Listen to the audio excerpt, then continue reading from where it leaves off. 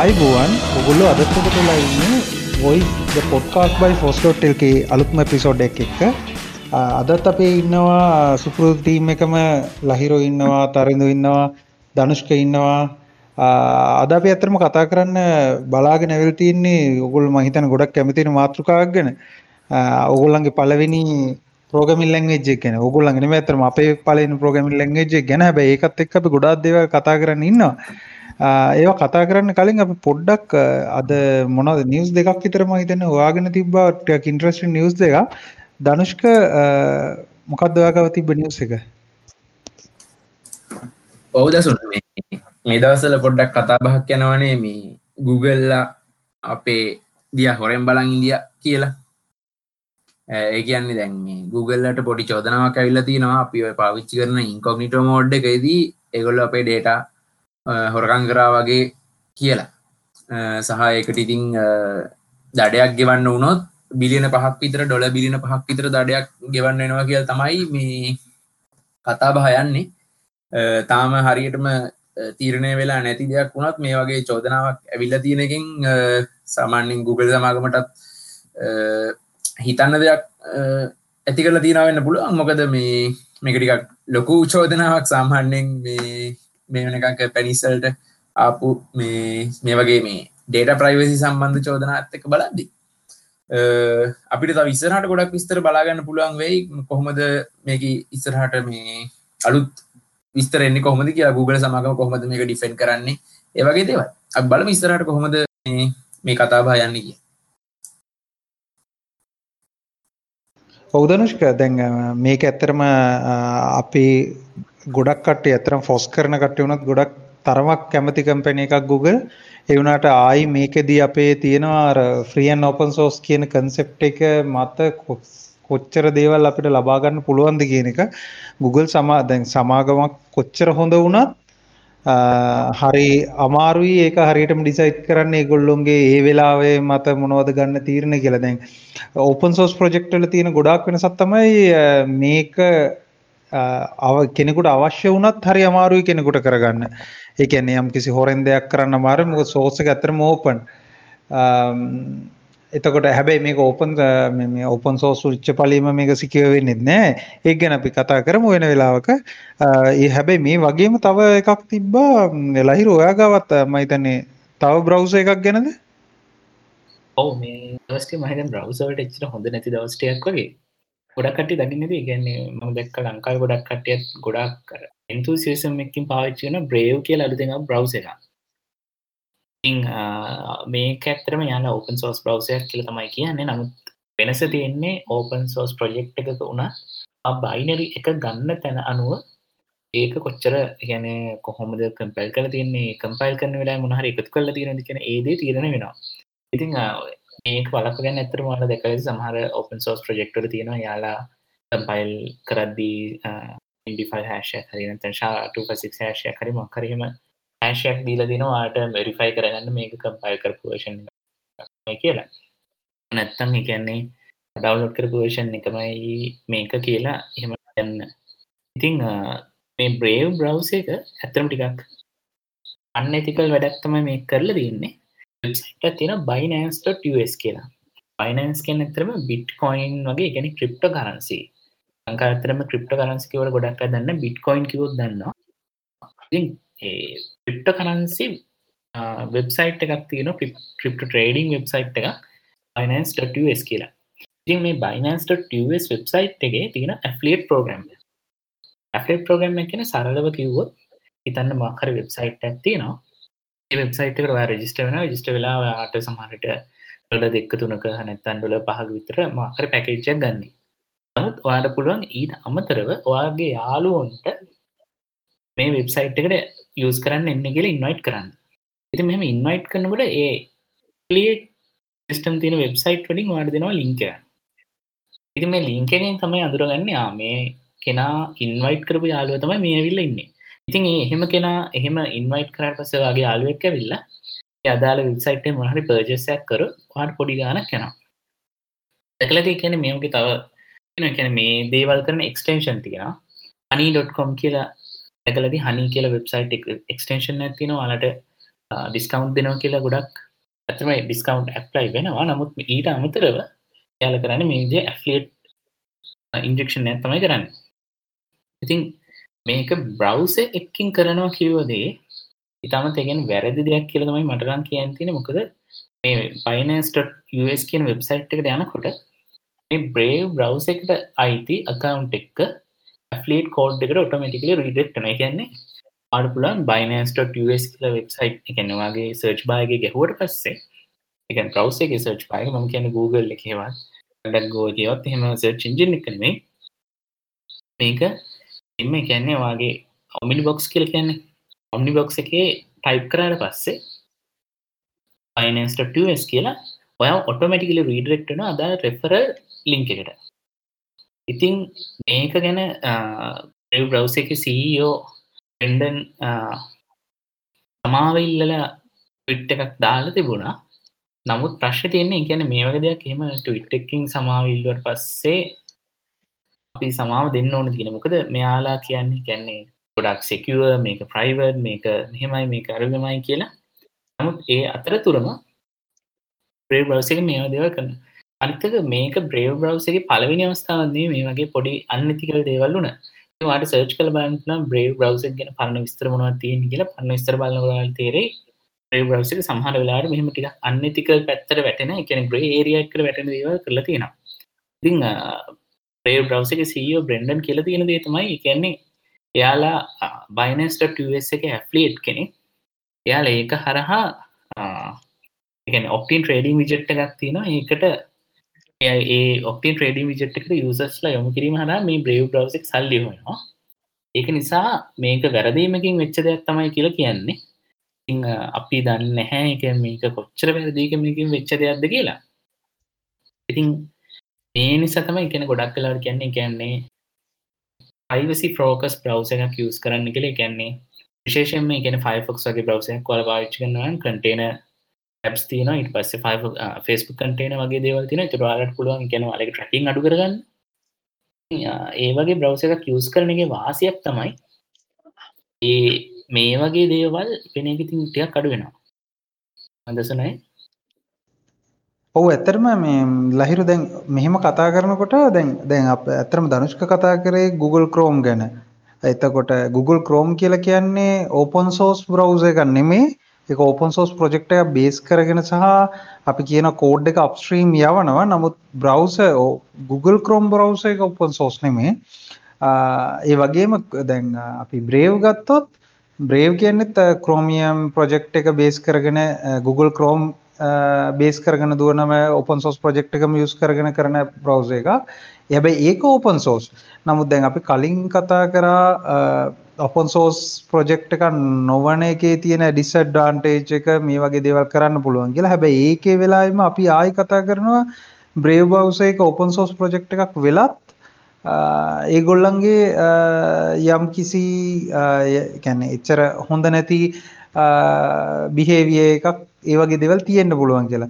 මම කියන්නේ අතරම දැන් මේ අර ගොඩක් කට්ටියගේ තියෙන පොඩි understanding එකක් open source software secured එහෙම නැත්නම් open source නොවන proprietary code එක වහලා තියෙන ඒවා secured මෙහෙම debate එකක් තියෙනවා. මම ඇත්තට මේක කතා කරන්නේ නැහැ. නමුත් ඒ වුණාට මේ අර මම personally believe කරන එක තමයි open source project එකක් වෙච්ච පමණින් මේක secure වෙන්නේ නැහැ.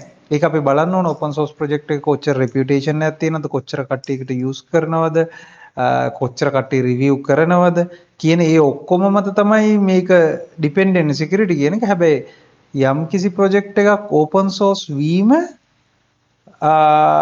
ඒක secure වෙන්න තවත් විශාල help එකක් වෙන්න පුළුවන්. මං හිතන්නේ ලහිරටත් තිබ්බා මේ ගැන දෙයක් කතා කරන්න. ඒ කියන්නේ දසනයි කියපු විදිහට මටත් පොඩි දෙයක් එකතු කරන්න ඕන. ඒ කියන්නේ open source project එක අර මම කලින් කිව්වා වගේ ඔයා binary එක download කරන තැන අනුව ඒක කොච්චර secure කියන එකත් බලපානවා. මොකද මම දැකලා තියෙනවා. ඒ කියන්නේ VLC download කරන කොහෙවත් නැති site වලින්. ඉතින් VLC එක download කරගෙන අන්තිමට virus එකක් keylog එකක් දාගෙන තියෙනවා. ඉතින් සමහර වෙලාවට මේ VLC එක download කරන්නේ මොකක් හරි දන්නේ නැති torrent site එකකින්. නැත්තම් දන්නේ නැති downloads link දෙන site එකකින්. මේ VLC කියන ෆ්‍රී ඔයාලට බයිනරි එක එයාලගේ ඔෆිෂියල් සයිට් එකෙන් ඩවුන්ලෝඩ් කරගන්න පුළුවන් software එක. ඉතින් එම software එක ඩවුන්ලෝඩ් කරගන්න අවස්ථාව තියෙද්දි ඔයාලා ඒ කියන්නේ torrent එකකින් ඩවුන්ලෝඩ් කරන්න යනවා. එහෙම නැත්නම් වෙන දන්නේ නැති සයිට් එකකින් ඩවුන්ලෝඩ් කරන්න යනවා. ඒ වගේ වෙලාවදී ඩවුන්ලෝඩ් කරලා ඊට පස්සේ වෛරස් එකක් හරි කීලෝග එකක් හරි malware එකක් හරි නැත්නම් ස්කෑම්වෙයාර් හරි මොනවා හරි ඒ වගේ දෙයක් ඉන්ස්ටෝල් වුණාට පස්සේ VLC එකට ඇත්තටම බැලලා හරියන්නේ නැහැ. මොකද මම ගොඩාක් වෙලාවට ලංකාවේ තව දැකපු දෙයක් තමයි එහෙම ඒ කියන්නේ වෙන කොහෙන් හරි software එක ඩවුන්ලෝඩ් කරගෙන ඊට පස්සේ කියනවා අයියෝ මගේ එක හැක් වුණා මේක දැන් ඊට පස්සේ තමයි open source එහෙම නැත්නම් මේක free දෙන්නේ. ඉතින් මේක වැඩක් නැහැ. ඒ වගේ කට්ටිය ගොඩක් වෙලාවට කියන එකක් තියෙනවා. ඉතින් මේක එහෙම කියන්න තරම් දෙයක් නෙවෙයි. මොකද ඇත්තටම ඔය ඒ කියන්නේ real open source කිව්වහම උදාහරණයක් විදිහට ඒ කියන්නේ Linux එකේදී උනත් Linux package එක උනත් open source package එක උනත් අපිට Debian ඒ කියන්නේ .deb package එක නැත්නම් RPM එක ඒ වගේ එකක් අපි download කරන තැන අනුව ඒක කොච්චර secure ද කියලා අපිට විශ්වාස කරන්න මේ කියන්නේ අපි ultimately මොකක් හරි server එකක් අපි trust කරනවා. ඉතින් මෙහෙම නොවෙන්න වාට පුළුවන්. ඒ කියන්නේ වාට අරගෙන එතම සමහර ඒ කියන්නේ hardcore privacy focus කරලා ඉන්න අය මම දන්නේ කීප දෙනෙකුත් ඉන්නවා. එයාලා කරන්නේ අදාළ රිපෝ එකකින් හරි SVN එකකින් හරි ඒ කියන්නේ git එකකින් හරි SVN හරි මොකකින් හරි අදාළ කෝඩ් එක ඩවුන්ලෝඩ් කරලා එයාලම මේ software එක compile කරගන්නවා එයාලගේ පාවිච්චියට. එයාලා ඒ කියන්නේ Debian රිපෝ එකක් හරි එහෙම නැත්නම් RPM එකක් හරි එහෙම blindly trust කරන්න යන්නෙත් නැහැ. නමුත් ඇත්තටම කියනවා නම් ඒ කියන්නේ majority open source repos ඇත්තටම ගොඩක් වෙලාවට ගොඩාක් users ලතින් audit වෙනවා. ඒක නිසා ඒකේ ලොකු ප්‍රශ්නයක් ඇති වෙන්නේ නැහැ. නමුත් Brave browser එකට ආපුවාම Brave කියන්නේ කම්පැනි එකක්. ඒ කියන්නේ profit බලාගෙන කරන කම්පැනි එකක්. ඉතින් මෙයාලගේ browser එක open source කියලා කිව්වට මෙයාලා ඒ open source code එක අරගෙන මෙයාලගේ සමහර දේවල් ඇතුල් කරන්න පුළුවන් compile කරන වෙලාවදී. ඉතින් අන්තිමට ඔයාට එන product එක 100% අර open source ඒ කියන්නේ GitHub එකේ එහෙම නැත්නම් Git එක දාලා තියෙන source එක නොවෙන්න පුළුවන්. මට අන්තිමට එළ දෙන්න. ඉතින් ඒ දෙත් පොඩ්ඩක් මතක තියාගන්න කියලා කියන්න ඕන. එසනේ.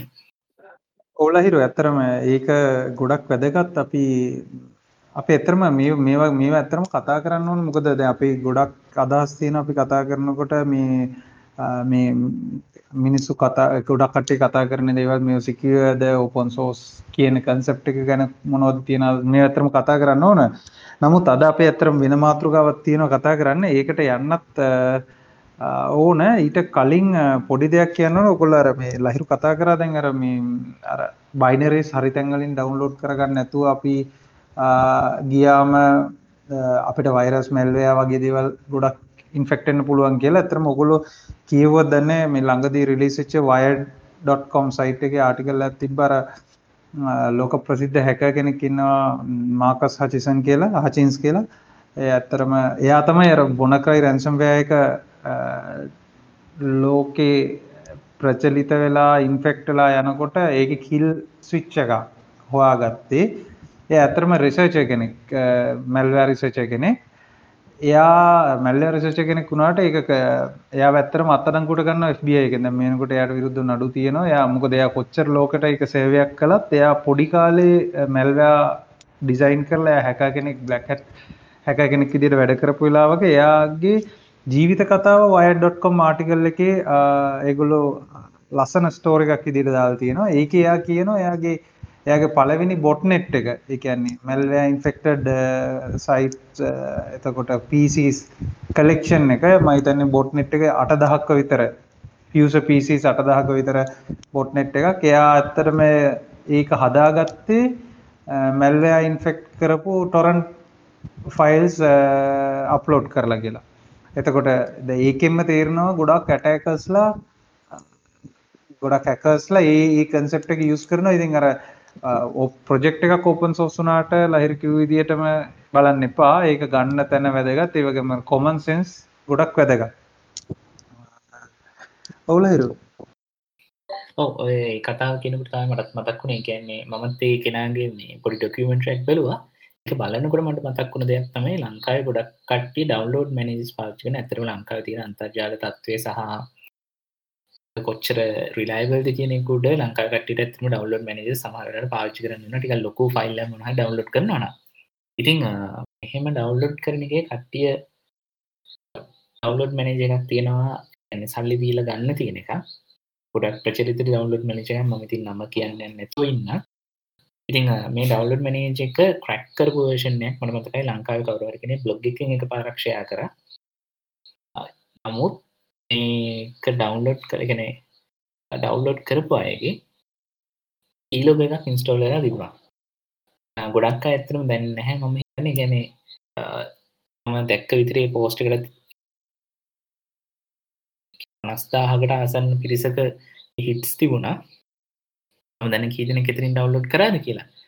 ඒ වගේ ඒ කියන්නේ නොදන්න තැනකින් ඔය software එක ඩවුන්ලෝඩ් කරනකොට ඒ වගේ ඒ කියන්නේ මොකක් හරි risk එකක් තියෙන බෑ. මොකද ඒ කියන්නේ ultimately අපිට ආදරයට නෙමෙයි ගොඩක් වෙලාවට crack එකක් එහෙම නැත්නම් patch එකක් හදන්නේ. ඒ කියන්නේ අර කැහිල්ල කියන්නේ කැහිල්ලට හදන අයත් ඉන්නවා. හැබැයි එහෙම නැතුව ඒ කියන්නේ මොකක් හරි ultimate motive එකක් තියෙන කට්ටිය තමයි ගොඩක් වෙලාවට patch හදන්නේ. යාලා user information sell කරන්නේ, details වර්ගන් කරන්න, ඔයාලා track කරන්න, ඔයාලා track කරලා ඔයාලා profile හදන්න, advertising profile හදන්න, මේ වගේ දේවල් වලට ඔයාලගේ computers පාවිච්චි කරන්න පුළුවන් crack එකක් patch එකක් දැම්මොත් එහෙම. අනිත් දේ තමයි කියන්නේ ලංකාවේ ගොඩක් අය virus guard එක crack කරලා දානවා. කියන්නේ Windows එකත් මුලින්ම crack කරලා දානවා. ඊට පස්සේ virus එක කියලා virus guard එකත් crack කරනවා. ඉතින් Windows crack කරපුවම කොහොමද ඉතින් ආය ලොකුට අහන්න දෙයක් නැහැ කොච්චර secure ද කියලා. ඊට අමතරව වෛරස් ගාඩ් එකක් ක්‍රැක් කරලා දැම්මට පස්සේ ඉතින් ඒකෙන් කොච්චර වෛරස් අල්ලයිද කියලා ලොකු ප්‍රශ්නයක් තියෙනවා. මම හිතන්නේ අපි ඉස්සරහට ගියොත් හොඳයි දසුණයි. ඇත්තටම අපි කතා කරන්න ගත්තාම මේ ගොඩක් දේවල් තියෙනවා. ඒනට අද මාතෘකාව ඕක ගැන නෙමෙයි. අපි මාතෘකාවට යන් අද ඇත්තටම මාතෘකාව විදිහට අපි හොයාගත්තේ අපේ පළවෙනි ප්‍රෝග්‍රෑමින් ලැන්ග්වේජ් එක. ප්‍රෝග්‍රෑමින් ලැන්ග්වේජ් එක ඇත්තටම පළවෙනි ප්‍රෝග්‍රෑමින් ලැන්ග්වේජ් එක විතරක් නෙමෙයි අපි මොනවද ඉගෙනගෙන තියෙන්නේ අපේ එක්ස්පීරියන්ස් එක. මම පොඩ්ඩක් කතා කරන්නම්. මම ඇත්තටම මගේ ඉස්සෙල්ලම එක්ස්පීරියන්ස් එක ඔයගොල්ලෝ ගොඩක් කට්ටිය අහලා තියෙනවද දන්නේ බේසික් කියලා ලැන්ග්වේජ් එකක් තිබ්බා. ගොඩාක් සිම්පල් ලැන්ග්වේජ් එක.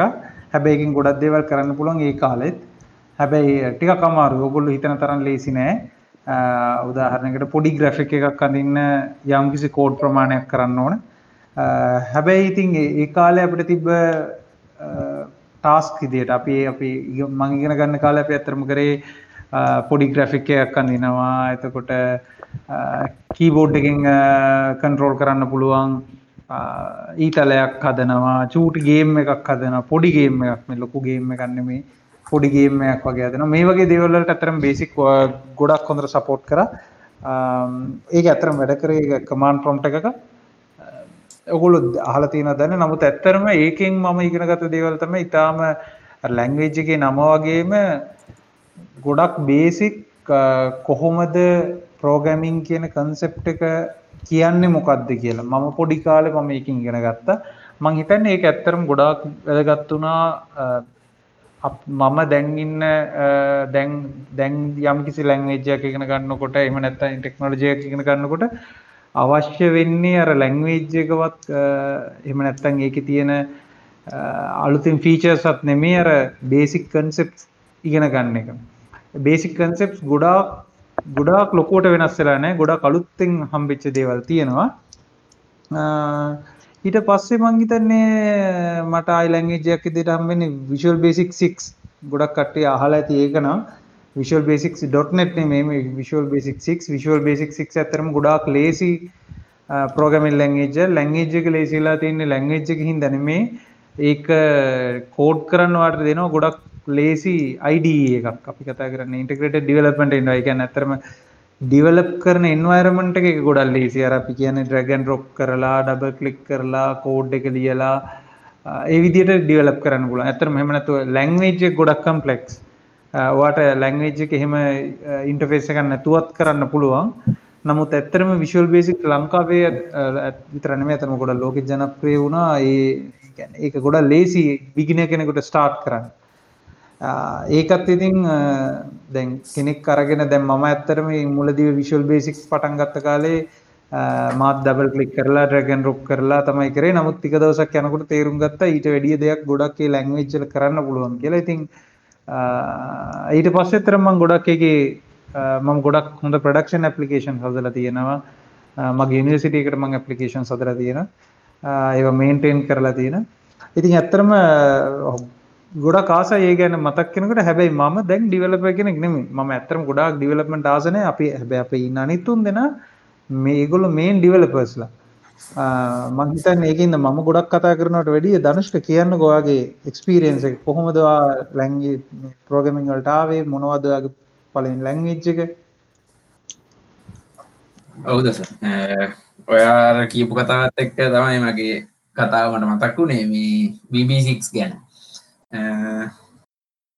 ඒ දවස්වල කියන්නේ දැන් අවුරුදු මට මතක විදිහට 12කට 13කට කලින් වගේ මට ඕක මේ දැනගන්න හම්බුණා අපේ මේ ඉස්කෝලේ කම්පියුටර් ලැබ් එකේ මේ ඉන්ස්ටෝල් කරලා තිබිලා මේ අපිට කරා පාඩමක් ඇත්තටම.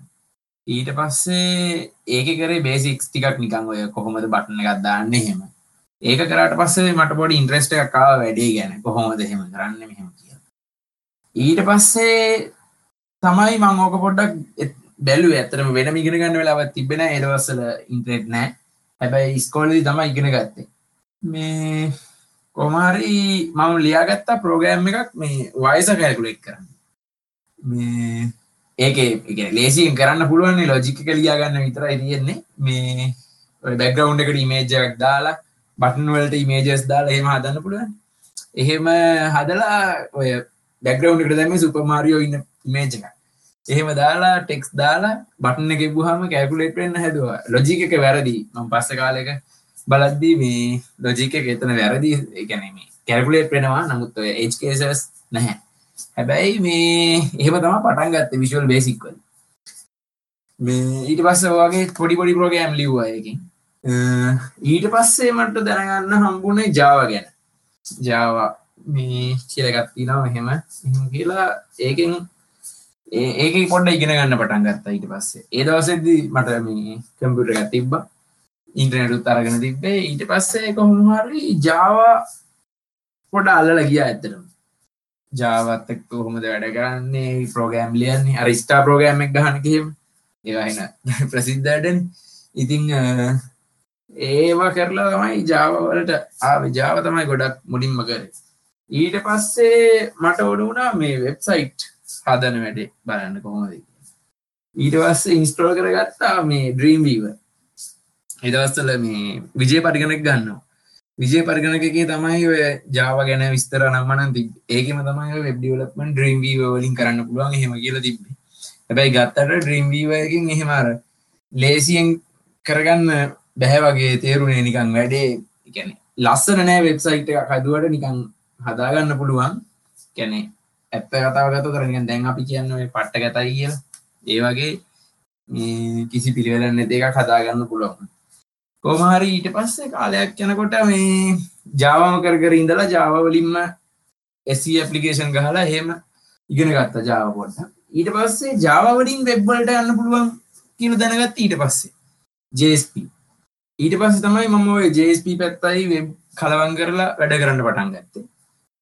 ඔය bootstrap මනම් දාලා front end හදලා එහෙම. ඒවා කරලා ඊට පස්සේ තමයි ඔය ඊට පස්සේ JavaScript දියුණු වෙන්න පටන් ගත්තනේ. ඊට පස්සේ ඉතින් JavaScript වලට මාරු වුණා. ඊට පස්සේ දැන් PHP ටිකක් කරා කාලයක්. JS උත් කරා. දැන් අර එහෙම එකක් කියලා තෝරගෙන කරන්නේ. හැබැයි මේ කොහොම හරි ඔය දැන් languages කීපයක් පහු කරගෙන ඇවිල්ලා මේ දැන් ඇත්තටම ගොඩක් වෙලාවට JavaScript කියන පැතිවල තමයි නතර වෙලා තියෙන්නේ. PHP නම් කරන්නේ නැහැ වැඩිය. නමුත් PHP එකත් හොඳ මෙමරිස් තියෙනවා මේ Laravel දාගෙන මේ සයිට් ගහලා එහෙම මේ සහ PHP ගත්තොත් අපිට මේ WordPress එකට අත වෙනවනේ. WordPress ඕන කෙනෙක් තියෙන එකක් නේ WordPress නේ මේ ඒකේ තමයි අතන PHP මේ ආවේ. ඔහොම තමයි ඉතින් දැන් අද වෙද්දී JavaScript Java තමයි ගොඩක් කරන්නේ. කොහොම තමයි පටන් අරගත්තට පස්සේ දැන් මේ වෙනකන් ඩෙවලොප්මන්ට් ලයිෆ් එක ආවේ. දස. ඔව් ඇත්තට එතකොට ධනුෂ්ක ඔයා දැන් වැඩ කරන්නේ JavaScript පැත්තේනේ. Java JavaScript දෙකම. ඕකේ. ඇත්තටම Java කියලා කියන්නේ මම හිතන්නේ දැන් මම එහෙම කියන එක හරියද දන්නේ නැහැ. ඔයගොල්ලෝ කතා කරද්දි කියන්නේ Java ඒ කාලේ නම් Java තමයි ලැන්ග්වේජ් එක විදියට තිබ්බේ. දැන් නම් ඇත්තටම Java නම් එච්චර කවුරුත් ගණන් ගන්නෙත් නැති ගන්නට ගිහිල්ලා ඒක තමයි සමහරු කියනවා ජරාව කියලා. එහෙම ඉතින් ගොඩක් කතා තියෙනවා ඉතින් Java ගැන. හැබැයි ඉතින් ඒ වුණාට මේ ඉස්සර 3 million devices වල run වුණානේ. ඒ devices ගන්න වැඩි 3 million තමයි තිබ්බේ. ඒක තමයි ප්‍රශ්නේ වෙන්නේ. ඔව් එහෙම කේස් එකක් තිබ්බ ඇත්තටම මේ කියන්නේ Java කියලා කියන්නේ platform independence නෙමෙයිනේ අතරම platform right ones running. ඔව් ඒක තමයි ඒක සරයක් කම්පයිල් කරලා ඉවරලා රන් කරනවා. හැබැයි ඒක ඉතින් අනිත් ප්‍රශ්නේ තිබ්බේ ඒක කොහෙවත් හරියට මේ fast optimize වෙලා දුවන්නේ නැහැ. ඒක හැමතැනම දුවනවා. දැන් නැහැ ඉතින් ඒක මම ඇත්තටම කමෙන්ට් කරන්නේ නැහැ. මොකද මම ඇත්තටම ඩෙවලොපර් කෙනෙක් නෙමෙයි හින්දා ඒනොට මම අහපු කතාව නම් තියෙන්නේ කොහොම තමයි. ලහිරු කියන්නකෝ කොහොමද ඔයා පටන් ගත්තේ? ඔව් ඔය Java කියන කතාව ඇත්තටම මට තා පොඩි දෙයක් එක්ක කරන්න තියෙනවා. ඒ කියන්නේ ගොඩක් කට්ටිය දන්නේ නැති ඇති. මේක කියන්නේ තනි පොඩි පරිගණකයක් කියලා අපිට ගන්න පුළුවන්. ඒ කියන්නේ ඔයාලගේ සාමාන්‍යයෙන් දාලා ගේම් මොඩල් එකකින් Airtel එකෙන් හච් එකෙන් හැම එකම කිව්වේ නැත්නම් තරහ වෙන්න පුළුවන් කවුරු හරි. ඒ ආයතන වලින් දෙන සිම් එකේ ඔයාලා දැකලා ඇති ඔය පොඩි ඇප් එකක් තියෙනවා යාළුවගේ සර්විසස් වලට එහෙම ඇක්සස් කරන්න. ඉතින් ඒ ඇප් එකත් ඇත්තටම ලියලා තියෙන්නේ Java වලින් තමයි. ඉතින් ඒ ඇප් එක තනිකරම රන් වෙන්නේ ඒ කියන්නේ ඔයාලගේ ෆෝන් එක උඩ නෙවෙයි. ඒකයි මේ තරමක් වෙලා යන්නේ. ඒ කියන්නේ ඔයාලා දැකලා තියෙන්නේ කියන්නේ ඇප් එකේ මෙනු එකකට ගියත් නිකන් ටෙක්ස්ට් මෙනු එකක් තියෙන නමුත් සෑහෙන වෙලාවක් යනවා. ඉතින් පොඩි මම හිතන්නේ කිලෝහර්ට්ස් ගානක වගේ පොඩි ප්‍රොසෙසර් එකක් තියෙන සිම් එකේ. ඒකත් අඩුද මන්ද මට මතක විදිහට. මේ පොඩි සිම් එක ඒ පොඩි ප්‍රොසෙසර් එක උඩ දුවන්න පුළුවන් Java. ඒ වගේම තමයි ඒ කියන්නේ සාමාන්‍යයෙන් බේසික් ඇප් එකක් රන් කරගන්න 2GB වත් RAM එකක් තියෙන සර්වර් එකක් ඕන වෙන වෙලාවලුත් තියෙනවා. ඉතින් ඒකයි 3 බිලියන් කියන මම හිතන්නේ ලෝකේ SIM කාඩ් සමහර විට 3 බිලියන් දීලා වගේ තියෙන හින්දා යාළුවා කියනවා ඇති 3 බිලියන් devices run Java කියලා. මොකද technically 3 බිලියන් devices නේද කොට SIM card බිලියන 3ක් කියන්නේ. පොඩක් එහෙම කියලා මම ඇත්තටම පටන් ගත්තේ සමහර විට කට්ටිය අහලත් ඇති Turbo Pascal කියලා software එකක් තිබුණා. මේක බෝලෙන්ඩ් කියලා කම්පැනි එකකින් තමයි ඒ කියන්නේ ලියලා තිබුණේ. ඇහෙන පරණ ප්‍රෝග්‍රෑමින් ලැන්ග්වේජ් එක මම හිතන්නේ අවුරුදු 30කට වඩා දැන් පරණයි. ඉතින් මේ ප්‍රෝග්‍රෑමින් ලැන්ග්වේජ් එක මට ඇත්තටම හම්බෙන්නේ හම්බයක් විදිහට. මොකද මගේ මිතුරෙක්ගේ ඒ කියන්නේ මිතුරෙක් ගාව තිබුණ floppy disk එක තමයි මේ software එක තියෙන්නේ. ඉතින් මේ software එක මම දැකලා මට copy කරගන්න උවමනා වෙලා නමුත් ඒ පරිගණකයට floppy disk එකක් නැහැ. ඊට පස්සේ megabyte 64ක වගේ pen drive එකක් අසල් වාසියක තිබුණා. ඉතින් කොහොම හරි ඒක හරි අමාරුවෙන් ඉල්ලගෙන Pascal එකට Pascal එක copy කරගෙන ඇවිල්ලා ඒකෙන් අහලා හරියට install කරගත්තා. ඉතින් install කරගත්තට මම ඇත්තට මෙලෝ දෙයක් දන්නේ නැහැ මොකද කරන්නේ කොහොමද කරන්නේ කිසිම දෙයක් දන්නේ නැහැ. ඒක ඇත්තට මට install කරගන්න ඕනුනේ මම දැකලා තිබුණා කොහේදී හරි මේ මෙහෙන් නම ගෙහුවට පස්සේ welcome කියලා නම එන්න software එකක් ලියන්න පුළුවන්. ඉතින් මට මතකයි ඒකේ මට මතක විදිහට program කියලා ඊට පස්සේ program එකේ නම ලියන්න ඕන. නම ලියලා ඊට පස්සේ begin end කියලා කියනවා. ඊට පස්සේ begin end එක ඇතුලේ ඔයාලට පුළුවන් write line කරන්න, read line කරන්න, loops වගේ basic දේවල් කරන්න. ඇත්තටම හැබැයි මේ language එකෙන් මම පොඩි දේවල් ටිකක් කරා. නමුත් ලොකු දේවල් මට ඉගෙන ගන්න මට ඇත්තටම resource තිබුණේ නැහැ. මොකද අන්තර්ජාල පහසුකම් එහෙම මොකුත් තිබුණේ නැහැ ඒ දවස්වල. ඊට පස්සේ මම දැක්ක තව language එකක් තියෙනවා C කියලා. මේ කාලේ වෙනකොටත් මට ඇත්තටම අන්තර්ජාල පහසුකම නැහැ. එහෙම නැතුව සහ මට පොතක්වත් එහෙම කිසිම දෙයක් නැතුව මම කරගත්ත ලොකුම මෝඩකමක් කියලා තිතනවා. එක අතකින් C ඉගෙන ගන්න සෑහෙන කාලයක් වැය කරපු දැන් නම් ඇත්තටම මතකත් නැහැ ගොඩක් දේවල්. නමුත් ඒ පැස්කල් සහ C වලින් ඉගෙනගත්ත දේවල් වලින් මට ඇත්තටම ගොඩක්ම වැදගත් උනේ මම බේසික් කන්සෙප්ට් ගොඩක් මට අහු වුණා. මොකද අතගාලා තමයි ඉගෙන ගත්තේ. හැබැයි C ලැන්ග්වේජ් එක ලියන්න එනකොට මට ඇත්තටම ID එකක් හම්බුණා. ID එකේ ඉතින් දන්නවා ඇති ඒ කියන්නේ වචනයක් දෙකක් ගැහුවට පස්සේ මොකක් හරි ෆිල් වෙනවා. ඉතින් එහෙම ගහලා يعني F අකුර ගැහුවොත් O අකුර ගැහුවොත් 4 කියන ලූප් එක වෙනවා. නැත්නම් F අකුර ගැහුවම 4 කියන ලූප් එකක් වෙනවා. ඒ වගේ මම කියන්නේ C වල නෙවෙයි. නමුත් ඒ කියන්නේ ඕනම ID එකක එහෙම පෙන්නනවා. ඉතින් ඒ වගේ තමයි මම මුලින්ම C කොහොමද වැඩ කරන්නේ කියලා ඉගෙන ගත්තේ. නමුත් මම software එක ලියන්න දන්නවා. කම්පයිල් කරන්නේ කොහොමද කියලා දන්නේ නැහැ. ඉතින් ඔහොම කාලයක් ගියාට පස්සේ මට මොකක් හරි පොඩි පොතක් හම්බුණා. C වල පොඩි විස්තරයක් තිබුණ පිටු කීපයක.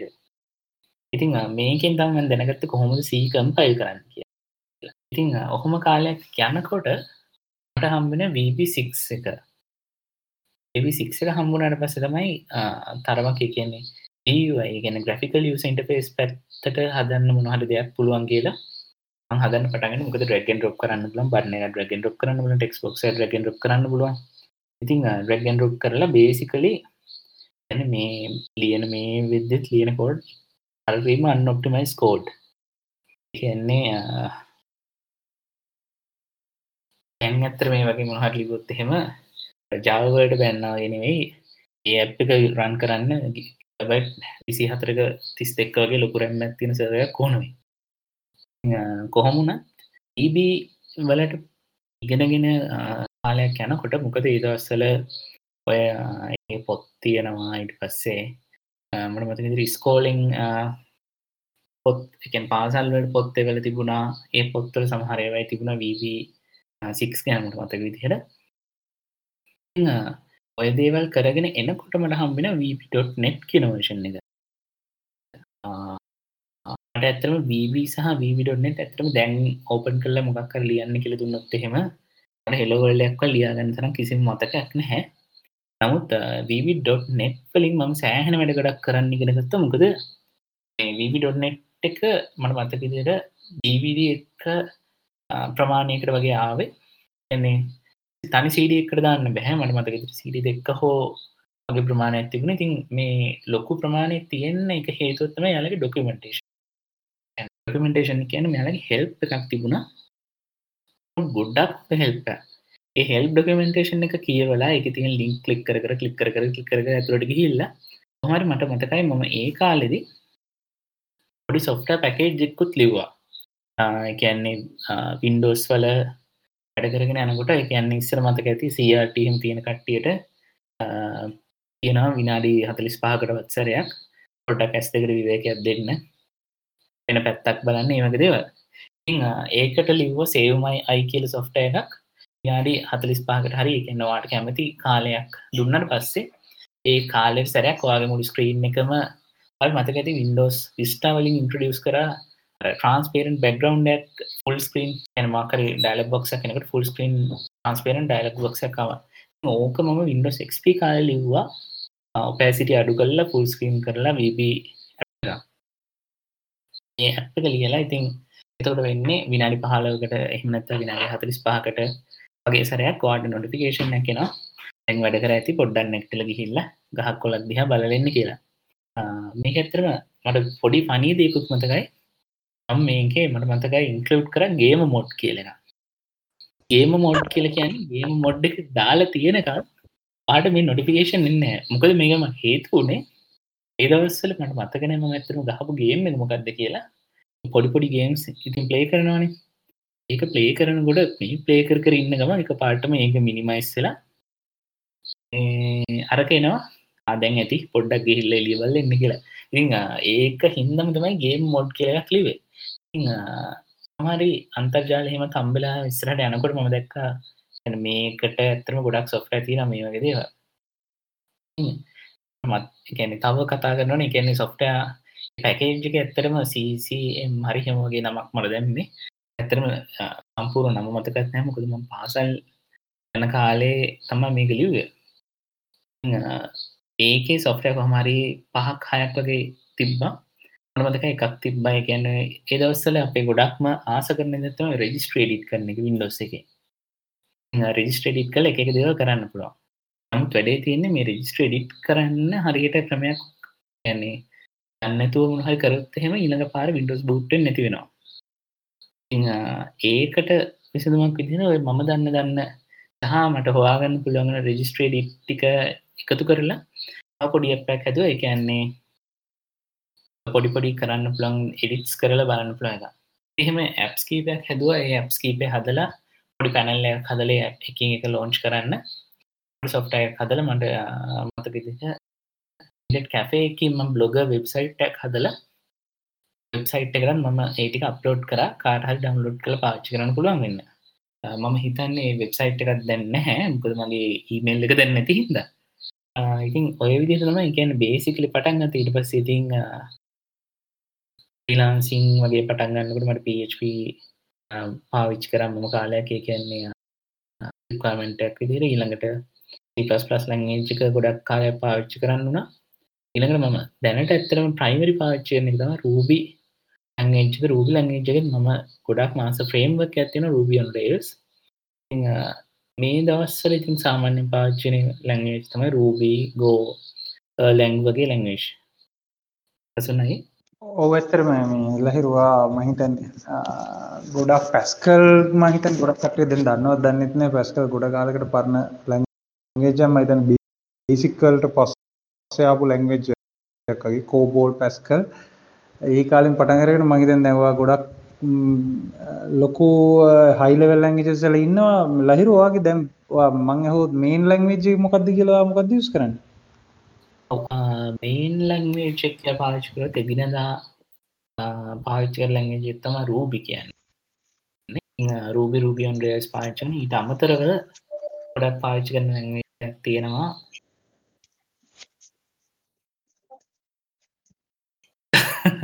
ඔය දැන් තවද යන සිංහල නෙවෙයිද පාවිච්චි කරන ලැන්ග්වේජ් එක කියලා. සිංහල තමයි පාවිච්චි කරන්නේ. ඊට අමතරව ඒ කියන්නේ කම්පියුටර් එකත් එක්ක කතා කරන්න කම්පියුටර් එකට ඔබන ලැන්ග්වේජ් එකක් ඉදිරි පාවිච්චි කරනවා. ඉතින් Ruby සහ Go කියන ලැන්ග්වේජ් එක. අතන Go කියන ලැන්ග්වේජ් එක නම් ගොඩක්ම කරන අපේ කලින් එපිසෝඩ් එකකට ආපු පසුන් කියලා කෙනෙක් මතක ඇති. එයා තමයි ලංකාවේ ඒ කියන්නේ ඔයාලා කොහේ හරි ඉඳලා Go වලට බැන්නොත් ඊළඟ දවසේ ඉඳලා හොල්මනක් වගේ පිටිපස්සෙන් ඒ කියන්නේ කර උඩ නැගලා එනවා කනට බුබ්බුක් ගගා. ඇත්තටම මේ Go ගැනත් අපිට ගොඩක් දේවල් කතා කරගෙන මම ඇත්තටම Go try කරලා තියෙනවා. මම Go වලට ඇත්තටම කැමතියි ගොඩක්. හැබැයි මගේ කියන්නේ මම ඩෙවලොපර් කෙනෙක් නෙමෙයි. ඒකින්ද මගේ තියෙන ලැන්ග්වේජ් නොලෙජ් ගොඩක් අඩුයි ලැන්ග්වේජස් ගැන. තරිඳු ඔයා මං හිතන්නේ ඔයා මට කිව්වා C වලින් පටන් ගත්තා කියලා. C ඇත්තටම මම දන්නේ ඊට කලින්ද පටන් ගත්තා කියලා. හැබැයි මම C ගොඩක් ආස ලැන්ග්වේජ් එකක්. අර ඕගොල්ලෝගේ වාක්‍යයක් තියෙනවානේ C අර තමන්ගේ අකුලටම වෙඩි තියා ගන්න පුළුවන් ලැන්ග්වේජ් එකක් කියලා. තරිඳු කියන්නකෝ පොඩ්ඩක්. ඔව් දසුන් C ගැන නම් කතා කරන්න ගොඩක් දේවල් තියෙනවා. මෙහෙමයි මෙතන දැන් අනිත් අයගේ කතා ඔක්කොමත් ඇහුවම වැළුවේ මේ මනම් මේ උපන්ගෙයි ඩිවලොපර් කෙනෙක් නෙමේ.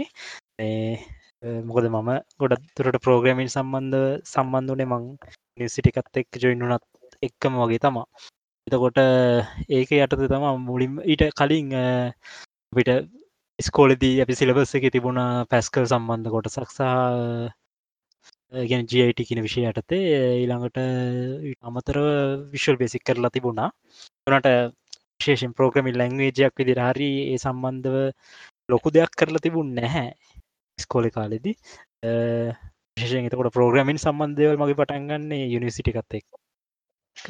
යුනිවර්සිටි එකේදී වලදීම අපිට හම්බෙච්ච ලැන්ග්වේජ් එක තමයි C.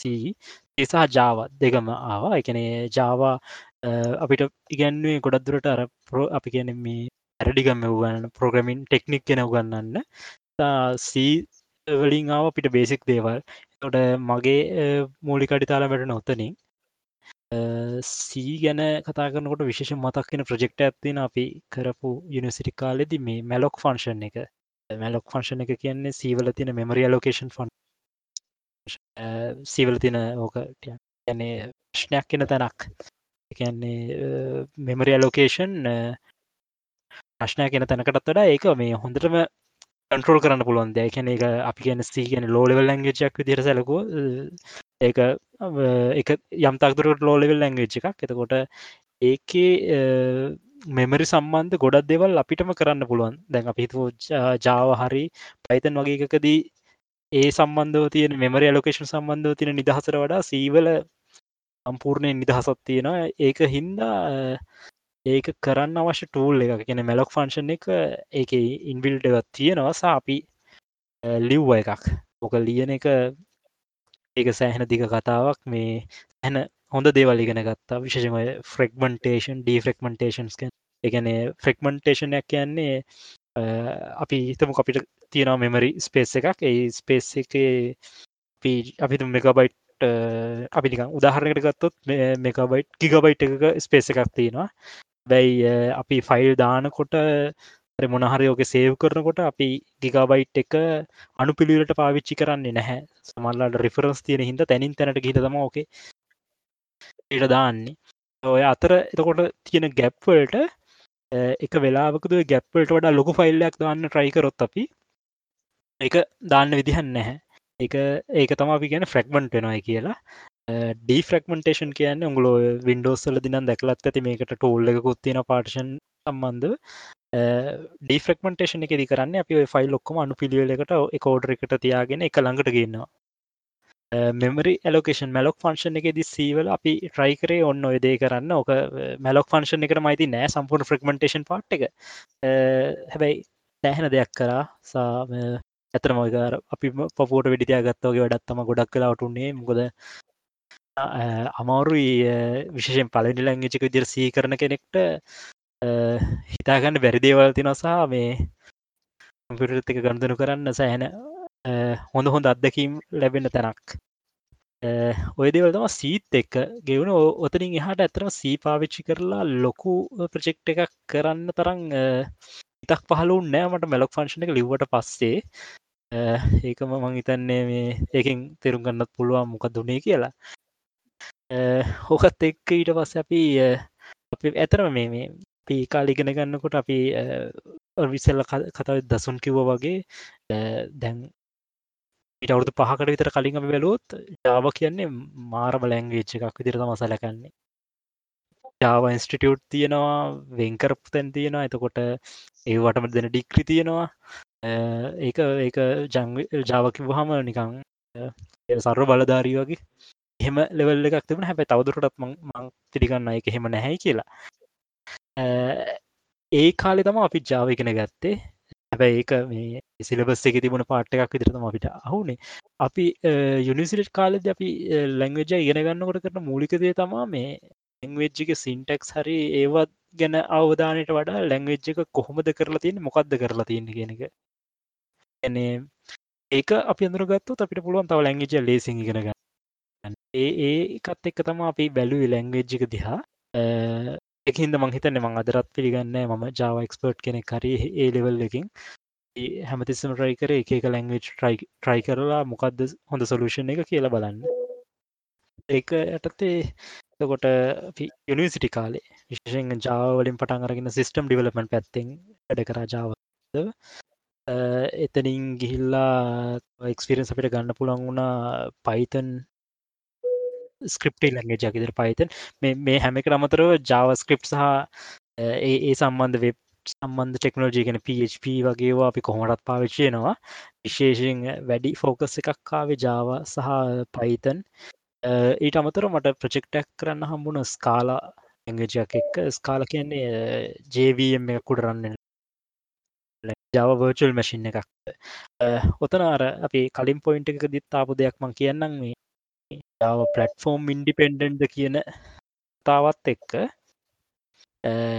ම ජාවා පලටෆෝර්ම් ඉන්ඩිපෙන්ඩන්ද කියන එක ප්‍රශ්නයක් තමා මොකොද ජාව කියන ලැංවේජ් එක ජවම් කියනෙක උඩ දුවන්නේ ජවම් කියන එක පලටෆෝර්ම් ඉන්ඩිපෙන්ඩ නෑ එක හරියට නිකං සරල උදාහරණින් ගත්තොත් ට්‍රේන් එකකට කෝච්චිකට මේ ඕන තැනක යන්න පුළුවන් කියලා කවුරු හරි කිව්වොත් ඒක ඕක කියන්නත් පුළුවන් බෑ කියන්නත් පුළුවන්.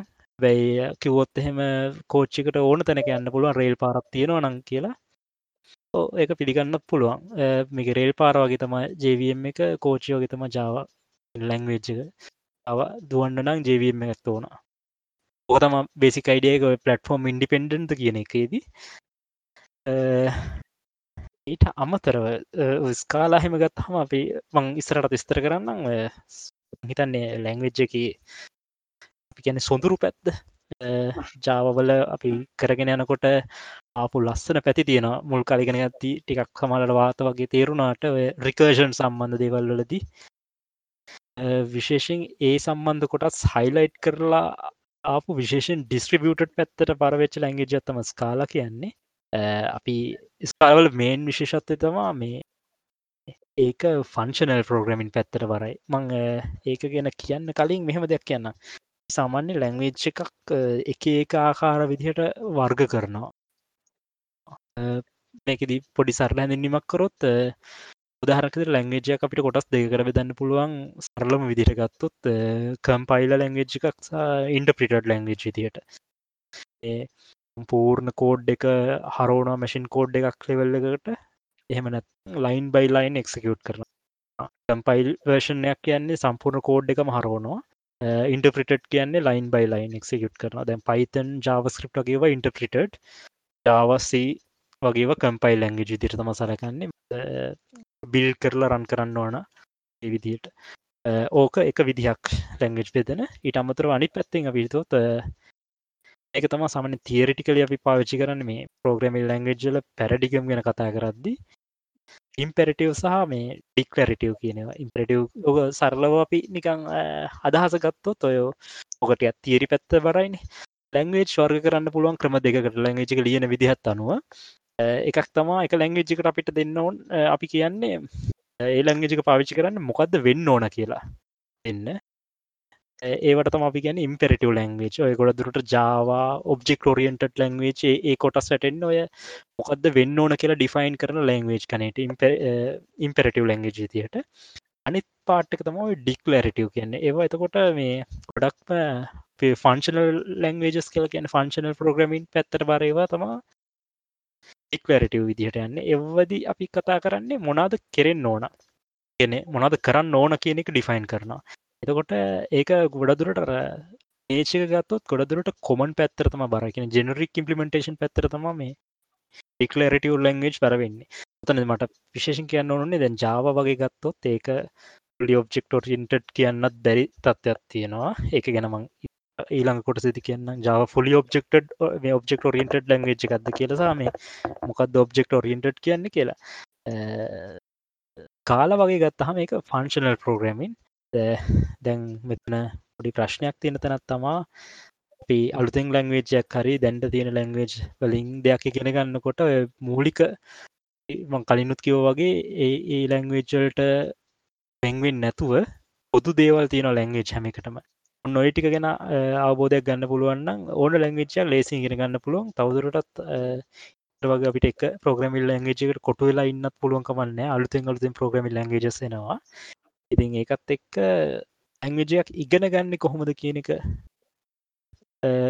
try කරා නම් හොඳයි. ලැන්ග්වේජ් එක මොකක්ද කියනටත් වඩා එතකොට ලැන්ග්වේජ් දෙක තුනක් දැනගත්තාම මේ අතර වෙනස මොකද්ද, මේ ලැන්ග්වේජ් එකේදී මේ දේ කොහොමද කරලා තියෙන්නේ, ඇයි ඒක එහෙම කරලා තියෙන්නේ සහ වෙන ලැන්ග්වේජ් එකක් ගත්තාම ඇයි ඒක ඒගොල්ලෝ වෙනස් විදිහකට කරලා තියෙන්නේ. මේ වගේ කම්පෙයාර් කරන්න පුළුවන් ලෙවල් එකට එන්න පුළුවන් නම් මම හිතන්නේ එතන තමයි අපිට මේ අලුත් දෙයක් ඉගෙන ගන්න පුළුවන් වෙන තැන වෙන්නේ. ඔය සයිඩ් එක තමයි මගේ පැත්තෙන් ගොඩක්ම මේ පික දේවල් විදිහට C වලින් පටන් අරගෙන Java ආලා Python පැත්තට මගේ එක්ස්පීරියන්ස් එක. ඊට අමතරව තව JavaScript කියන එක දිගටම අපේ කරියර් එකේම තියෙන දෙයක්. ඔය විදිහට තමයි මගේ පැත්තෙන් ආවේ. දසුනයි ඔව්තරද මේ දැන් ඔයා එතකොට දැන් මොනවද කරන ලැන්ග්වේජස් සාමාන්‍ය මේ දවස්වල කරන්නේ? මූලික මගේ මේ රැකියාවට සම්බන්ධව ගත්තොත් Java එවනට මං සාමාන්‍යයෙන් වැඩිපුරම මේ ප්‍රොජෙක්ට් සම්බන්ධ දේවල් කරද්දී පාවිච්චි කරන්නේ Python. රයිට්. එනිවේ දැන් ඔය දැන් වාගේ මම ලැන්ග්වේජ් එක අහනකොට ඒකට හේතුවක් තියෙනවා. මොකද දැන් මේ ගොඩක් කට්ටිය මේ තියෙන ප්‍රශ්නයක් තමයි මේ මොක අපි ප්‍රොජෙක්ට් එකක් කරන්න ඕන මොකද්ද කරන ලැන්ග්වේජ් එක කියලා. ඒ තරමට ලැන්ග්වේජස් තියෙනවා. ඔයගොල්ලෝ ලැන්ග්වේජස් තියෙන ප්‍රෝග්‍රෑමින් ලැන්ග්වේජස් තියෙන තරම හෙව්වොත් ඒක ඇත්තටම හිතා ගන්න බැරි තරමට ප්‍රෝග්‍රෑමින් ලැන්ග්වේජස් තියෙනවා. අපි ඔය දන්න දෙක තුනටත් අමතරව ගොඩාක් තියෙනවා. එතකොට දැන් අර හැමතැනම යූස් කරන්න පුළුවන් එක ප්‍රෝග්‍රෑමින් ලැන්ග්වේජ් එකක් තියෙනවද කියන එක ප්‍රශ්නයක්. එහෙම තියෙන්න ඕනද කියන එකත් ප්‍රශ්නයක්. ඒ අනිත් අතට එක එක ඒරියා වලට විශේෂ වෙච්ච ලැන්ග්වේජස් තියෙනවා. ඒවා විශේෂ වෙච්ච හේතුත් තියෙනවා. දැන් උදාහරණයකට මම වැඩ කරන්නේ ইনফরমේෂන් සිකියුරිටි ඩොමේන් එකේ. ඉන්ෆර්මේෂන් සිකියුරිටි ඩොමේන් එකේ අද අපි කතා කරන ethical hacking ගැන, penetration testing ගැන, vulnerability assessment ගැන ඕවා ගැන කතා කරනකොට ඇත්තටම අපි යූස් කරන ප්‍රධාන මේන් ලැන්ග්වේජ් එක තමයි bash කියලා කියන්නේ. bash කියලා කියන්නේ ඇත්තටම ඕගොල්ලෝ දන්න විදියේ ලැන්ග්වේජ් එකක්ම නෙමෙයි. ඒක ඇත්තටම ස්ක්‍රිප්ටිං ලැන්ග්වේජ් එකක්. ඔයාලා ඇත්තටම කතා කරා මේ තරුණ ඉස්සෙල්ලා මාත් ඕක ගැන කියන්නේ හිටියේ ඉන්ටර්ප්‍රිටර් ලැන්ග්වේජස් තියෙනවා, කම්පයිලර් බේස්ඩ් ලැන්ග්වේජස් තියෙනවා. මේන්ම ඩිෆරන්ස් එක තමයි කම්පයිලර් එක මම දන්නේ හරිද කියලා මගේ නම් තියෙන අයිඩියා එක තමයි කම්පයිලර් බේස්ඩ් ලැන්ග්වේජස් අපි ප්‍රෝග්‍රෑම් එකේ සෝස් කෝඩ් එක ලියලා ඒක කන්වර්ට් කරනවා ප්‍රොසෙසර් එකේ දුවන්න පුළුවන් ලැන්ග්වේජ් කෙලිම ඔක්කෝඩ් එකට අපි කියන්නේ ඔක්කෝඩ් එකක් කියලා. කියන්නේ ඒක අතර ප්‍රොසෙසර් එකේ දුවන්න පුළුවන්. හැබැයි ඒක කන්වර්ට් කරලා ඉවරයි.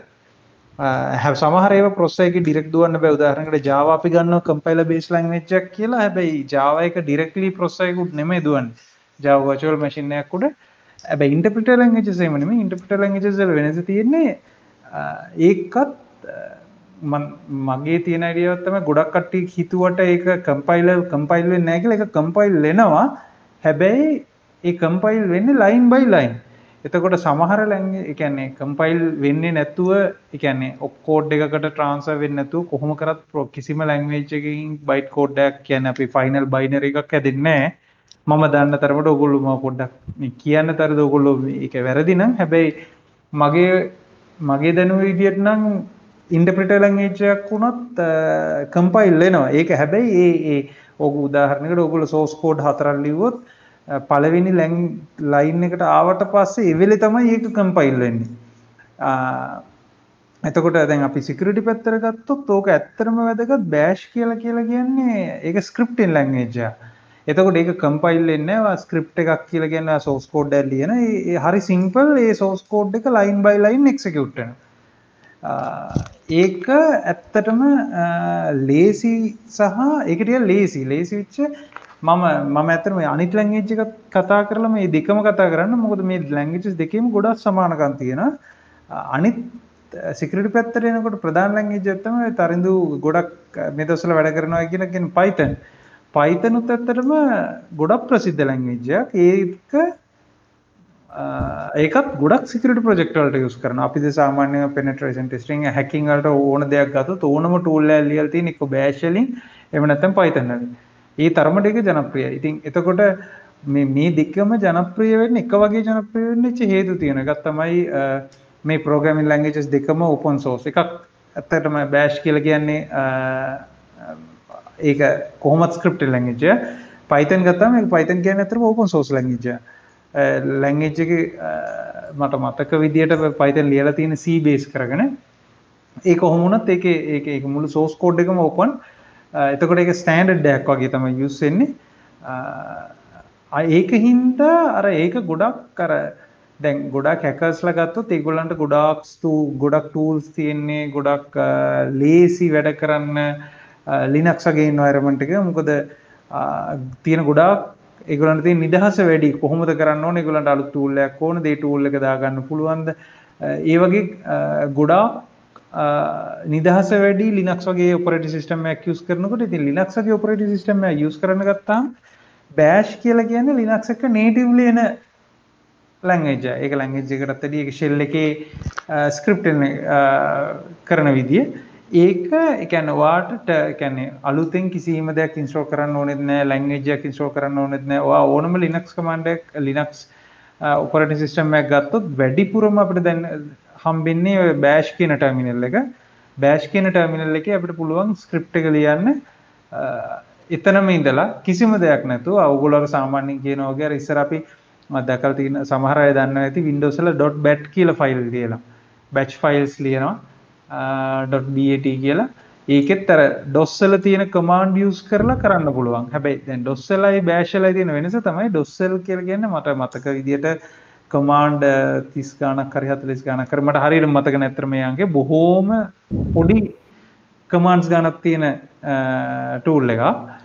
bash ගත්තාම bash වල ඇත්තටම තියෙන bash කියන්නේ අතරම shell එකක්. ඒ shell එකත් එක්ක interact කරන්න පුළුවන් command තියෙනවා ඉතාම වැඩි ප්‍රමාණයක්.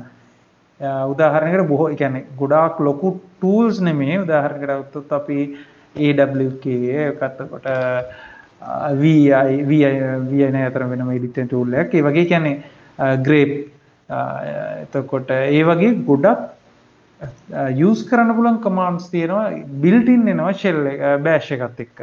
එතකොට ඕනම security researcher කෙනෙකුට Tamanට ඕන දේ project එක දැන් උදාහරණයකට තම vulnerability එකක් හොයාගත්තොත් ඒකට අවශ්‍ය tool එක ලියන්න එයා අලුතෙන් project එකක් පටන් අරගෙන එතකොට ඒ project එක compile කරලා ඒව කරන්නේ නැතුව Tamanට යම් කිසි දෙයක් හිතුනහම මම දන්නවද දන්නේ ඔයගොල්ලෝ දන්නවද දන්නේ සාමාන්‍ය security කරන කට්ටිය ගොඩක් කම්මැලි. මොකද ඒගොල්ලොන්ට ඇත්තටම වැඩ කරන්න වෙලා තියෙන ගොඩාක් ලොකු domain එක ඊටාම හදිසියෙන් ඉක්මනට. ඒකෙන් හින්දා ඒගොල්ලෝ හරි කම්මැලි ගොඩ අමාරු වැඩ කරන්න. ඒගොල්ලන්ට ලේසියෙන් වැඩි ටර්මිනල් එකක් කරගත්තා. ඒකේ ඉඳගෙන Tamanට ඕන වැඩේ කරා වැඩේ වෙනවනම් එච්චරයි. එතකොට bash එක තමයි අතරම ජනප්‍රිය ගොඩක්. Python ජනප්‍රිය. Python උත් අතර මේකම තමයි ප්‍රධාන දේ. ඒක open source. ඒකෙන් හින්දා Linux community එකත් එක්ක open source culture එකත් එක්ක ගොඩාක් developersලා ඒකට tendency එකක් තිබ්බා. අනිත් එක තමයි ඒකේ ආපහු සරක් interpreter based language එක. පොඩි දෙයක් තියෙනවා මම පස්සේ කියන්නම්. interpreter based language එකක් හින්දා ඒගොල්ලෝ ලියාගෙන යනකොටම ඒගොල්ලෝ ප්‍රධානම දේ debug කරන්න ලේසි. line by line debug කරන්න පුළුවන්. අලුතින් interfaces ඕනේ නැහැ. අනිත් එක තමයි platform in ඕක දැන් තරිදුකින් ආයසරයක් මේ අහගන්න වෙනවා. Java වගේම තමයි Python platform independence නෙමෙයි. නමුත් ගොඩක් platform වල run කරන්න පුළුවන් same Python code එක. ඒක එහෙම කියනකොට ප්‍රශ්නයක් එනවා. ඒක operating system specific commands at operating system specific දේවල් use කරේ නැත්නම් තමයි එහෙම කරන්න පුළුවන්. නමුත් basic idea එක තියෙන්නේ researcher security researcher කෙනෙකුට පුළුවන් තරම් ඉක්මනට එයාගේ අවශ්‍ය වෙන කෝඩ් එක ඩෙවලොප් කරන්න ඒක ෂෙයා කරගන්න මොකද ඕන කෙනෙකුට Python freely available. අර මම පස්සේ පොඩි දෙයක් කියන්නම් කියලා තිබ්බා. Python කියන්නේ ඇත්තටම ගොඩක් අය හිතනවා interpreter based language එකක් කියලා. ඇත්තටම Python කියන්නේ language එක standard language එක. ඒක ස්ටෑන්ඩඩ් එකක් වගේ එකක්. ඒක open source. ඒ කියන්නේ කෝඩ් ලියන විදිය syntax එක අපි ඔක කියනවා syntax එක කියන්නේ කෝඩ් එක ඔයා ලියන විදිය. ඒක ස්ටෑන්ඩඩ් එකක්. හැබැයි ඒකේ එක implementation තියෙනවා. implementation කියන්නේ දැන් ඔයා සාමාන්‍ය නිකන් Python ගත්තොත් ඒක interpreter. නමුත් C Python කියලා එකක් තියෙන එක compiler base යන එක. ඒ py කියලා ඉවරලා තව Python implementation එකක් තියෙනවා. ඒ වගේ අර ඒක වෙනස් වෙනවා. නමුත් very simple ගත්තොත් security පැත්තට අපි සාමාන්‍ය වැඩි use කරන්නේ bash and python තමයි. ඒ වගේම ධනුෂ්ක කියන්නකො පොඩ්ඩක් web පැත්තට මොනවද තියෙන languages කියලා. දැනට ප්‍රසිද්ධ කියන්නේ දසුන් කොහොමත් JavaScript තමයි දැන් යන trend එක. ඊට අමතරව ඉතින් ගත්තාම දැන් අපි Python ගැන කතා කරන්නේ. මාත් Python try කරලා තියෙනවා ගොඩක්. University එකේ project වල කරලා තියෙනවා. මේ web කරන්න පුළුවන් Python වලුත්. Web2Py කියලා framework එක තියෙනවා. ඒකෙන් පුළුවන් web application මේ හදන්න Python වලින්. Python backend එකක් විදිහට තමයි එන්නේ. එතකොට PHP ඇත්තටම තාම තියෙනවා PHP. PHP නැති වෙලාම නෙමෙයි. ඒක තියෙනවා community එක ටිකක් මාරු වෙලා වගේ ගතියක් තමයි මට හිතෙන්නේ. ඊට අමතරව ගත්තාම Java, ඒ කියන්නේ security පැත්ත ගැන යනකොට තාම මම හිතන්නේ ගොඩක් කට්ටිය මේ Java based web applications වලට යනවා. ඒට අමතරව ගත්තොතින් හැමෝම දැන් අලුතෙන් අඩිය තියන්න හැදෙන හැමෝම ලේසිම පොයින්ට් එකක් තමයි ඇත්තටම JavaScript කියන්නේ. ඒක නිසා ගොඩක් කට්ටිය JavaScript වලට මාරු වෙනවා මේ වෙබ් කරන්න එක ගැන ආසාවෙන්. ඒ විදිහට තමයි ගසන්නේ. මගේ මතක විදිහට ඕක තමයි. ඔව් ධනුෂ්ක මේ මටත් ඔකට පොඩි දෙයක් එකතු කරන්න තියෙනවා. විශේෂෙන් අර කලින් දසුන්ගේ කියපු පොයින්ට් වලටත් පොඩි කරුණු වගේකුත් තියෙනවා. මම ඒකත් එකතු කරගෙන වෙන්නම්. එකක් තමා මේ අපි ඔය දැන් මං කලිනුත්තර වර්ග කරා ඉම්පෙරටිව් ඩික්ලරටිව් ඒ විදිහට මේ ඒක තමයි තියරිටිකල් ක්‍රමයේ ලැන්ග්වේජ් මේ වෙන් කරන. හැබැයි දැන් තියෙන ලැන්ග්වේජ් අලුතෙන් කියන්නේ පරණ ලැන්ග්වේජ් එක උනත් දැන් Java වගේ උනත් අලුතෙන් එන version වලදී ඒගොල්ලෝගේ nature එක වෙනස් කරලා තියෙනවා සෑහෙන දුරට. ඒ කියන්නේ object oriented කියලා අර සීමා වෙච්ච ඒ nature එක තවදුරටත් ඒ විදිහටම රකින්නවා වගේ දෙයක් නෙමෙයි වෙන්නේ.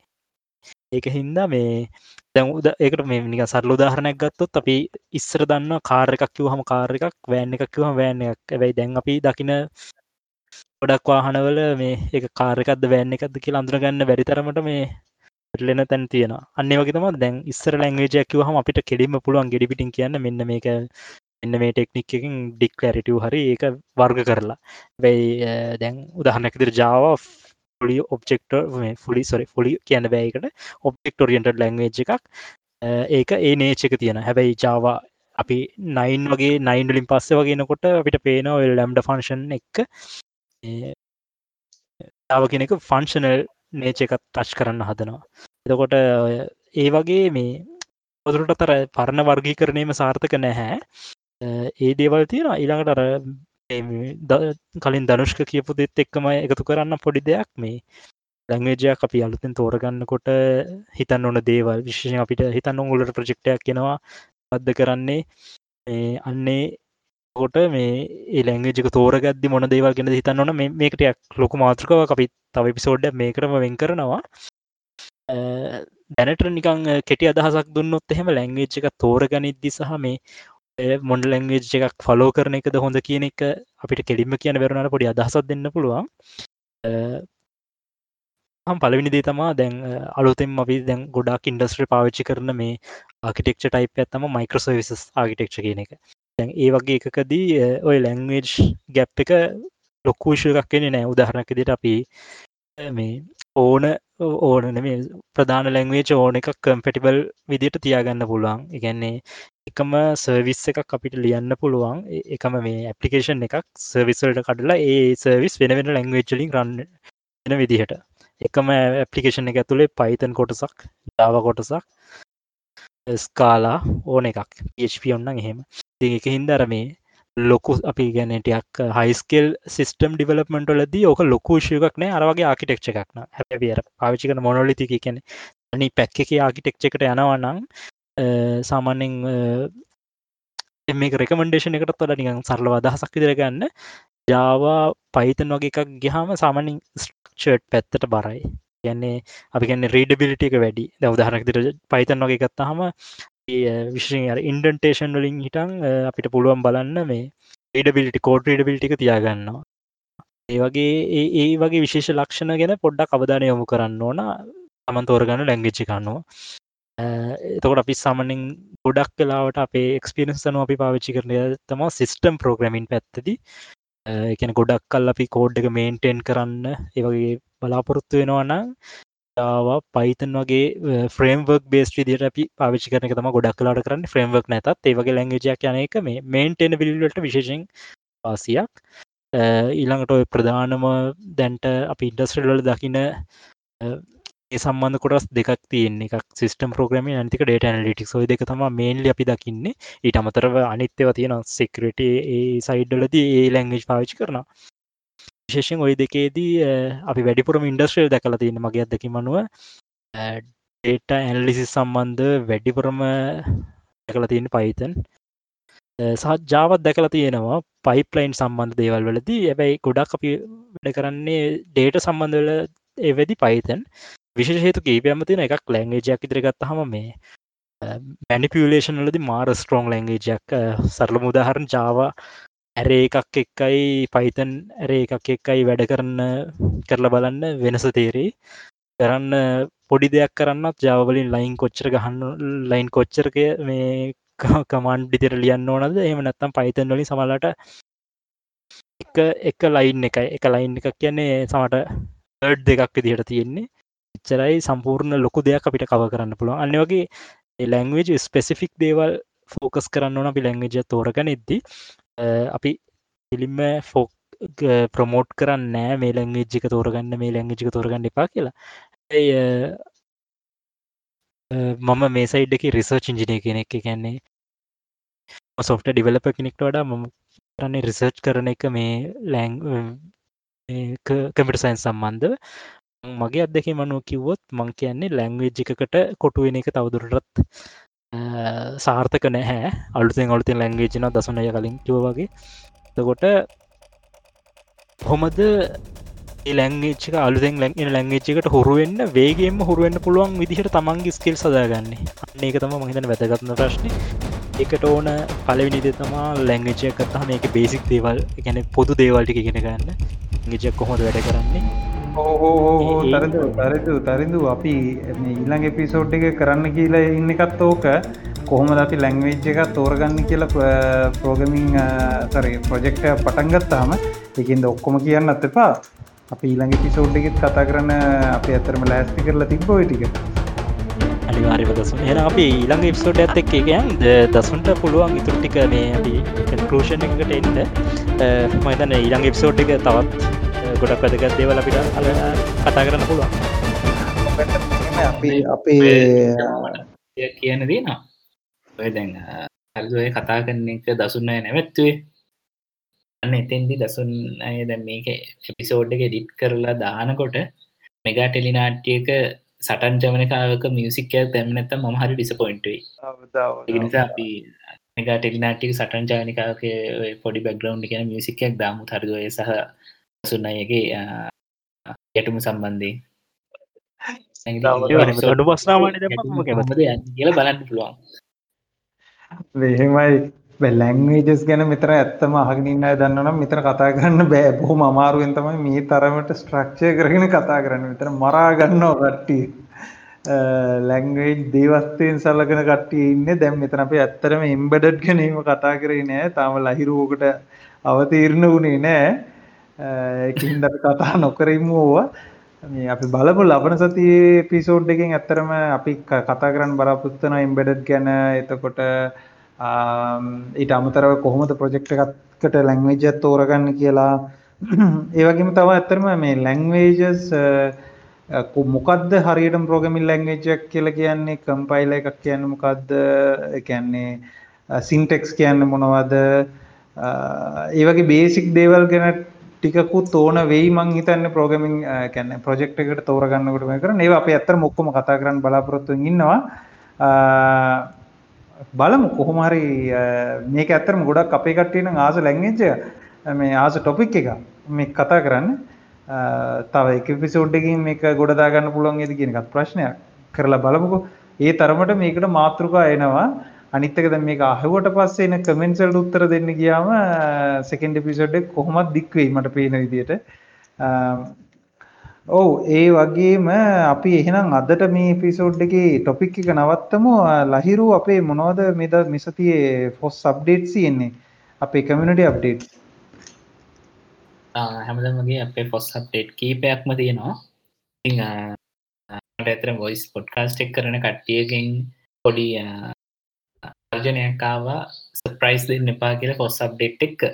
ඒක හින්දා සමහර දේවල් ඒ කියන්නේ මොකද කලින් එපිසෝඩ් වලදී සමහර ෆොස් නිවුස් කියන්නේ දැකලා නැති ඒවා අපි මේක කියමුකෝ. තරිඳු ෆොස් තරිඳු තමයි අතරම කමියුනිටි එකේ ගොඩාක් මේ නිවුස් අරගෙන ඉන්නේ. තරිඳු නිව්තන්ට නිවුස් අරන් එනවා. අපි දන්නෙත් නැති නිවුස් සමහර ඒවා. අපිත් එතකොට අපිත් අපේ පොඩ්කාස්ට් එක මැද්දෙත් තමයි දන්නේ එහෙම එකක් තිබ්බයි කියලා. අපි ඇත්තටම මේකට කෑ ගැහුවා අපිට ඊට වෙන්න කලින් කියන්න කියලා. තරිඳු නෙමෙයි සෝරි ලහිරු පොඩි සරි ඉතින් ඒක තමයි ඔය ලහිරු කියන්නේ. කියන්නකෝ ලහිරු.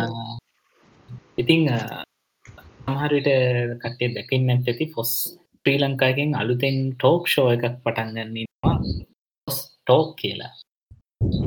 ඉතිං මේකට අපි දැනටමත් ඉනිශය වැඩ කටයුතු ටික හෝදුරටි වැඩ කල් ඉවරයි.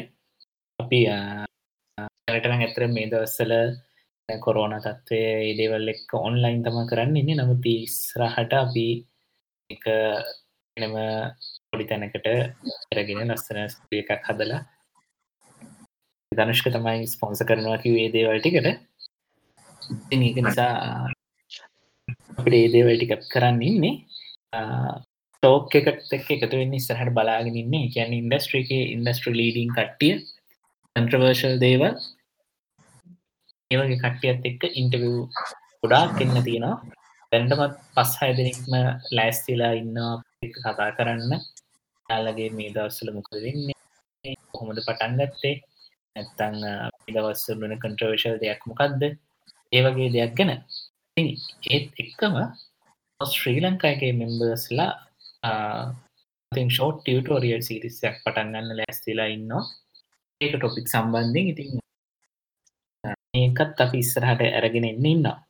ඉතින් ඔය සේරමත් එක්ක ෆොස් එකේ ඒ දේවල් ටික තමයි තියෙන්නේ. අපි ලබන සතියේ ඇත්තටම ලොකු නිවුස් එකක් අපිට දෙන්න තියෙනවා. අපි තාමත් ඒක ගැන ඉතින් විස්තර කතා කරගෙන යන හින්දා අපි හරියට වැඩේ කතා කරලා ඔක්කොම කරලා ඉවර වෙනකන් ඒ කියන්නේ පොද්ද හැන්දියාලා ඉවර වෙනකන් නිවුස් එක නොකිය ඉන්න නේද? ඔව්. හැබැයි වැඩේ තියෙන්නේ අඩුම ගන්න ওই නිවුස් එකේ විස්තර ටික අපිටවත් කියන්න කලින්. ඩැක්ස් සර්ප්‍රයිස් වෙන්න දෙන්න. එහෙම තමයි. ඉතින් අපි ඇත්තටම අපි අද කතා කරේ මේ මොනවද අපේ ප්‍රෝග්‍රෑමින් ලැන්ග්වේජස් ගැන. මේක ඇත්තටම ගොඩාක් ඉන්ටරෙස්ටිං ටොපික් එකක්. ගොඩක් කට්ටිය ආස වෙයි. ඕගොල්ලෝ කැමති කතා කරන්නද කැමති මොනවද ප්‍රෝග්‍රෑමින් ලැන්ග්වේජස් ගැන මොනවද ඕගොල්ලෝ දැනගන්න කැමති දේවල් අපිට කතා කරන්න. අපේ කමියුනිටි එක අපේ Twitter feed තියෙනවා. අපේ Twitter account එක Slack account එක ඕන විදියකට අපිට අපි හැමදාම කියනවා වගේ අපේ කන්ටැක්ට් කරලා අපිට කරන්න අවශ්‍ය ඕගොල්ලෝ ආස දේවල් කියන්න. අපි try කරලා බලමු.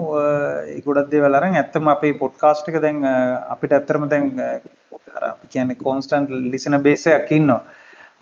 ඒක ගැන ගොඩාක් ස්තුතියි අපේ අහන කට්ටියට. ඕගොල්ලෝ හින්දා තමයි අපි මෙහෙම කරන්නේ.